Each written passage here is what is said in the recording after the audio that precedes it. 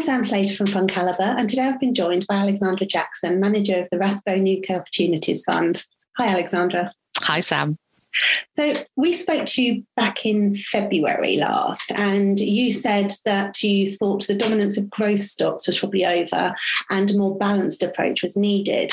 How's that played out over the last 6 months or so? Well, how far we've come. I think like most predictions, we got a little bit right and a lot wrong. What we got right was that growth stocks definitely have not dominated. That is for sure this year. But it's cold comfort, really. Balance, having that extra balance, that wouldn't really have helped either. Because so far this year, there's really only been one trade, energy. It's the only sector in Europe with positive returns still. Our view back in February was that yields were going up, and that's why growth wouldn't be the only ticket in town anymore. But we thought that within a few months or a reasonable time frame, inflation would start edging back down again. So we got that pretty wrong. The war in Ukraine, it's led to major supply issues with energy. It's exposed, among other things, years of underinvestment in energy security in the West, and quite a naive assumption, I think, that we could move seamlessly from fossil fuels to renewables without interruption, without investment. So these issues, so we've had these issues with energy supply, plus supply of other soft commodities, wheat, things like that. That's helped to push inflation, which might otherwise have been transitory, but it's now been pushed into a much stickier state. And then you add in that kind of tightness in labour markets that have been trying to readjust after the whipsaws of COVID. And that's also led to wage inflation being a bit stickier than otherwise. So rates have had to rise a lot more than we and probably most others expected. That's had a huge knock-on impact particularly on stocks with premium valuations. They tend to be the winners of the last few years, these sort of longer duration growth names. And obviously a lot's happened, especially in the UK market, which has been interesting, using one word, over the past couple of weeks. Have you made any changes in the portfolio to deal with all of this? Yeah, it certainly has been interesting. Basically, we try and make as few changes as possible to the portfolio, particularly during times of market stress. And that's because when, in our area, small and mid-cap UK stocks, the spreads can get quite wide when the market is stressed. So we try not to make too many changes. But broadly, we own a selection of the 50 or so what we think are the highest quality names listed in the UK. So we're looking at factors like stable gross margin, high return on capital, low leverage, clean accounts, strong cash generation, those kind of quality factors. On a 3 to 5 year view, those are the companies that history tells us are most likely to outperform, least reliance on the economic cycle. And as we've talked about before, Sam, during bear markets, we really kind of double down on that focus on quality. So the changes that we do make are to exit the weakest links. And this year, that's been a lot of consumer-facing names, unsurprisingly. We don't have many, but we've reduced that exposure even further. Margins haven't proved to be as resilient as we'd like. Ocado, for example, we've exited a small house builder called MJ Gleeson, where we worry about margins and consumer demand as well. We've been worrying about companies who've built up a lot of inventory, which seemed like a good thing to do at the beginning of this year, to build up inventory, maybe in your, if you're a manufacturing business, in order to guard against supply chain issues. But now, potentially the projected growth that inventory has been built up for might not happen. So you might have some balance sheet risks there. So we sold a little semiconductor name on that basis.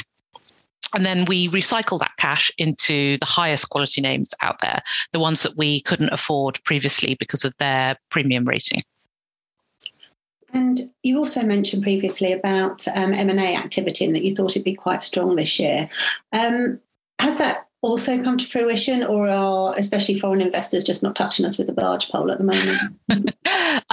Yes and no. It's definitely starting up again. So a year ago, there was a lot of M&A in the mid-cap space, but it was mainly focused around companies that maybe already had some issues, a vulnerability of some sort, already trading, on a slightly distressed multiple. So that was supportive to mid-cap valuations in general, but hopefully, as you would expect, we wouldn't own those in this quality fund. This year, actually, the stocks that have been targeted are the higher quality trophy assets, which is really interesting. So more likely to be the names that we would own in this fund. Aviva, for example, the software, FTSE 100 software business, that's been bought out or trying to be bought out by its European minority owner.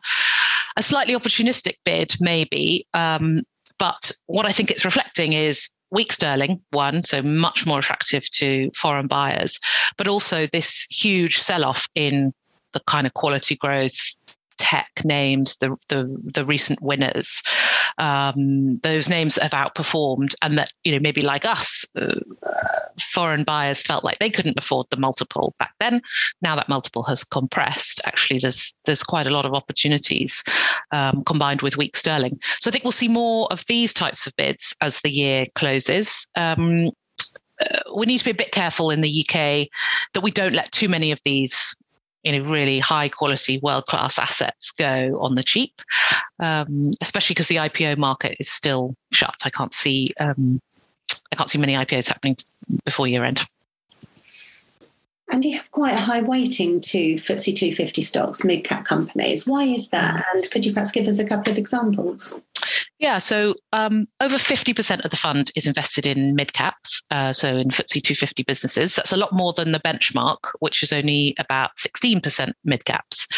And the reason we do this is because we have observed that mid-caps outperform large caps. So if you go back many decades, but actually particularly since 2000, we can see that the alpha in UK assets comes from mid-caps. The FTSE 250s outperform the FTSE 100 by over 80%. And it's not a fluke or a kind of quirk in time. The actual reason for the outperformance is because the characteristics that the market prizes most highly through cycles are more prevalent in the FTSE 250 than in the FTSE 100. So mid-caps in the UK, they have better growth, lower leverage, higher margins, and better cash generation than their large cap cousins. So that's why we like to focus the fund on mid-cap names, those businesses that can be multiple times the size on a 3 to 5 year view. Hopefully they become FTSE 100, large cap businesses over time. And then we're not forced to sell them when that happens. We can still own them then. Kainos is a good example, actually. We've owned it in the fund since it was a small cap. Now it's a kind of classic £1.5 billion market cap business, sits in the FTSE 250. I'm sure that will go into the FTSE 100 one day. The stock has fallen 30% this year, so it's been vulnerable to that derating of high premium valuation tech company recent winners basket. But we've trebled our money since owning it, despite this fall this year. It's a software business. They are charged with putting various government processes online, for example, customs forms, driving license applications, things like that. So there's a lot of structural growth in there. The profit margins are high in the 20s, tons of cash on the balance sheet, clean accounts, no jiggery-pokery in the accounts, and a really good corporate culture. Those are kind of some of the hallmarks of quality mid caps that we like to see, and that give us comfort in buying those names and holding them for a long period of time. Another one that's had a great year this year is Beazley. It's an insurance company. It's not life insurance or motor insurance. Beazley is known for insuring companies against cyber attacks. So again, massive structural growth, a market where they are the leader. Not many people have leadership and expertise in this market because it's very new, but it's increasingly important. Beazley will tell you that now their conversations with customers used to be with, kind of division heads or whatever about the necessity of having cyber insurance. Now it's with the CEO, the CTO, COO. So that tells you the change in view towards cyber insurance and the risk around cyber attacks. And it's filtering into pricing. So now, for the first time in a long time, pricing is better than cost. And that's what we're all hunting for in this market. And for insurers, that means that premiums are going up more than claims. So that's really powerful for a stock like Beazley. So I said that mid-caps outperform. And yes, they do over the long term, but in times of macro stress, they don't outperform. And that's what we've seen this year. And I think that makes sense. Investors naturally kind of want to hide in more diversified, more liquid names. I guess that makes sense this year. But again, if you look at the data, the historical data going back, typically small and mid caps are the ones that come out of the blocks quickest in any recovery. And you mentioned energy prices at the beginning of this chat. I believe you've been testing your company resilience against the rise in energy prices.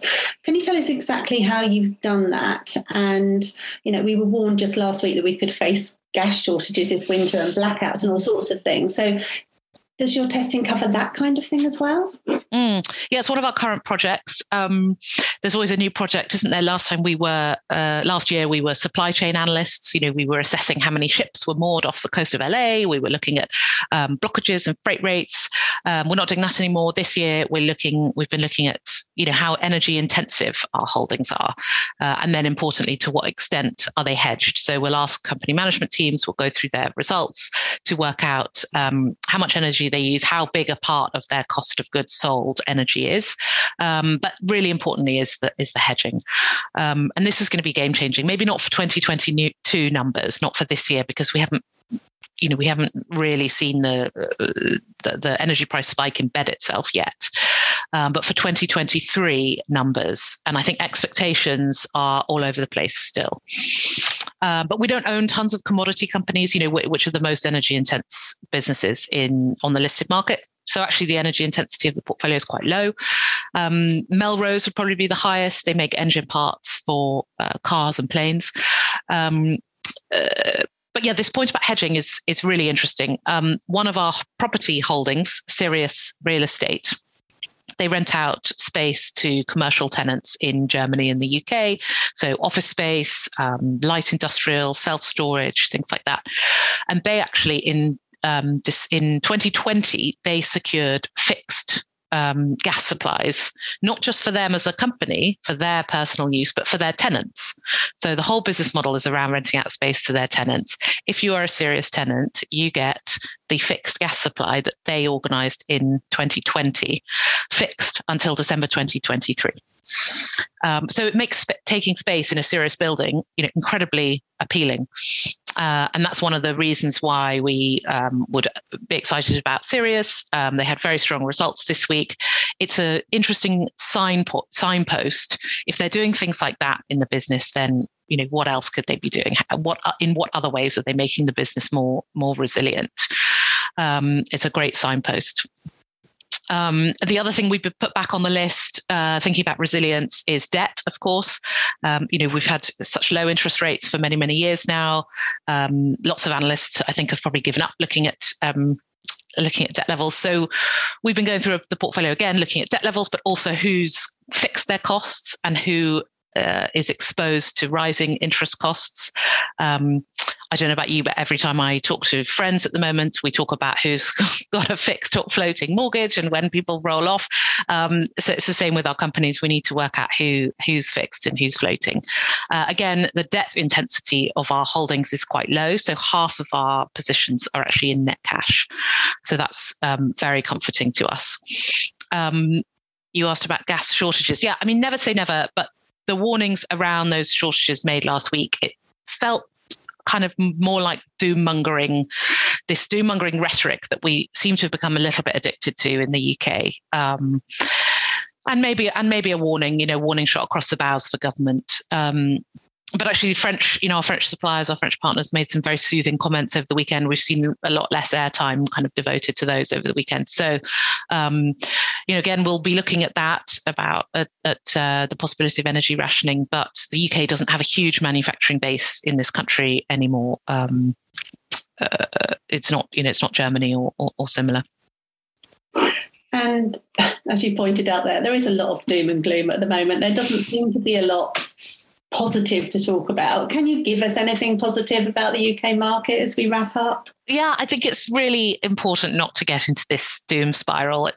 Maybe it's sort of in a weird way, it feels good somehow, but it risks that we lose the kind of nuance and the detail. When I look at valuations, so that's where I would start. UK markets have now fallen below the typical PE ratio that you see during periods of macro distress.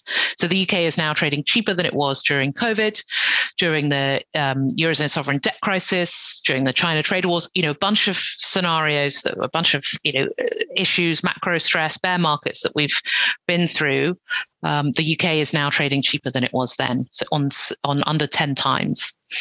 And so even if you cut earnings by, a kind of round number, 25%, that feels that feels kind of chunky enough. Even if you did that, then valuations would still be below their 10-year average. You can't say that about the US. So the UK is sitting on a massive valuation cushion already. And actually in the UK, buying UK businesses on sub 10 times PE has historically proved to be a really good entry point into this market. So yeah, there's a lot of noisy headlines. I worry that we're kind of, it's easier to focus on all this negativity, not much scope for the nuance and the detail. And I think the market's time horizon gets compressed each time we have another one of these disastrous kind of news cycles. So when this happens, the best thing we can do, I think, is to extend our time horizon out even longer. And so I think for all the noise, UK shares do look very cheap, as we've just mentioned. But what's piqued my interest specifically is that the premium that we normally have to pay for top quality businesses, that's been eroded this year. So I can now buy structurally growing net cash retailers, say, on 9 times. But I could also buy overspaced, over-leveraged yesteryear retailers for 9 times as well. So, for me, there's not much of a choice there, but it's really interesting to see how that premium that you typically have to pay for quality has disappeared. I'm still avoiding most retailers, by the way. I think we've got a bit more of this consumer squeeze to go. I'm avoiding banks, house builders. I like specialty finance, insurance, lots of parts of tech, but not all. Healthcare. So I think we're going to have more mood swings to work through, more news flow, uncomfortable headlines for sure, but the opportunity to upgrade portfolios to access the best of the UK market on these multiples right now, that feels too good to pass up. That seems a very good sentence to end our conversation on. Thank you. It's always a pleasure to talk to you, Alexandra. Thank you very much. You too, Sam. Thank you. And if you'd like to find out more about the Rathbone UK Opportunities Fund, please go to fundcalibre.com and don't forget to subscribe to the Investing on the Go podcast via your usual channel. Please remember, we've been discussing individual companies to bring investing to life for you.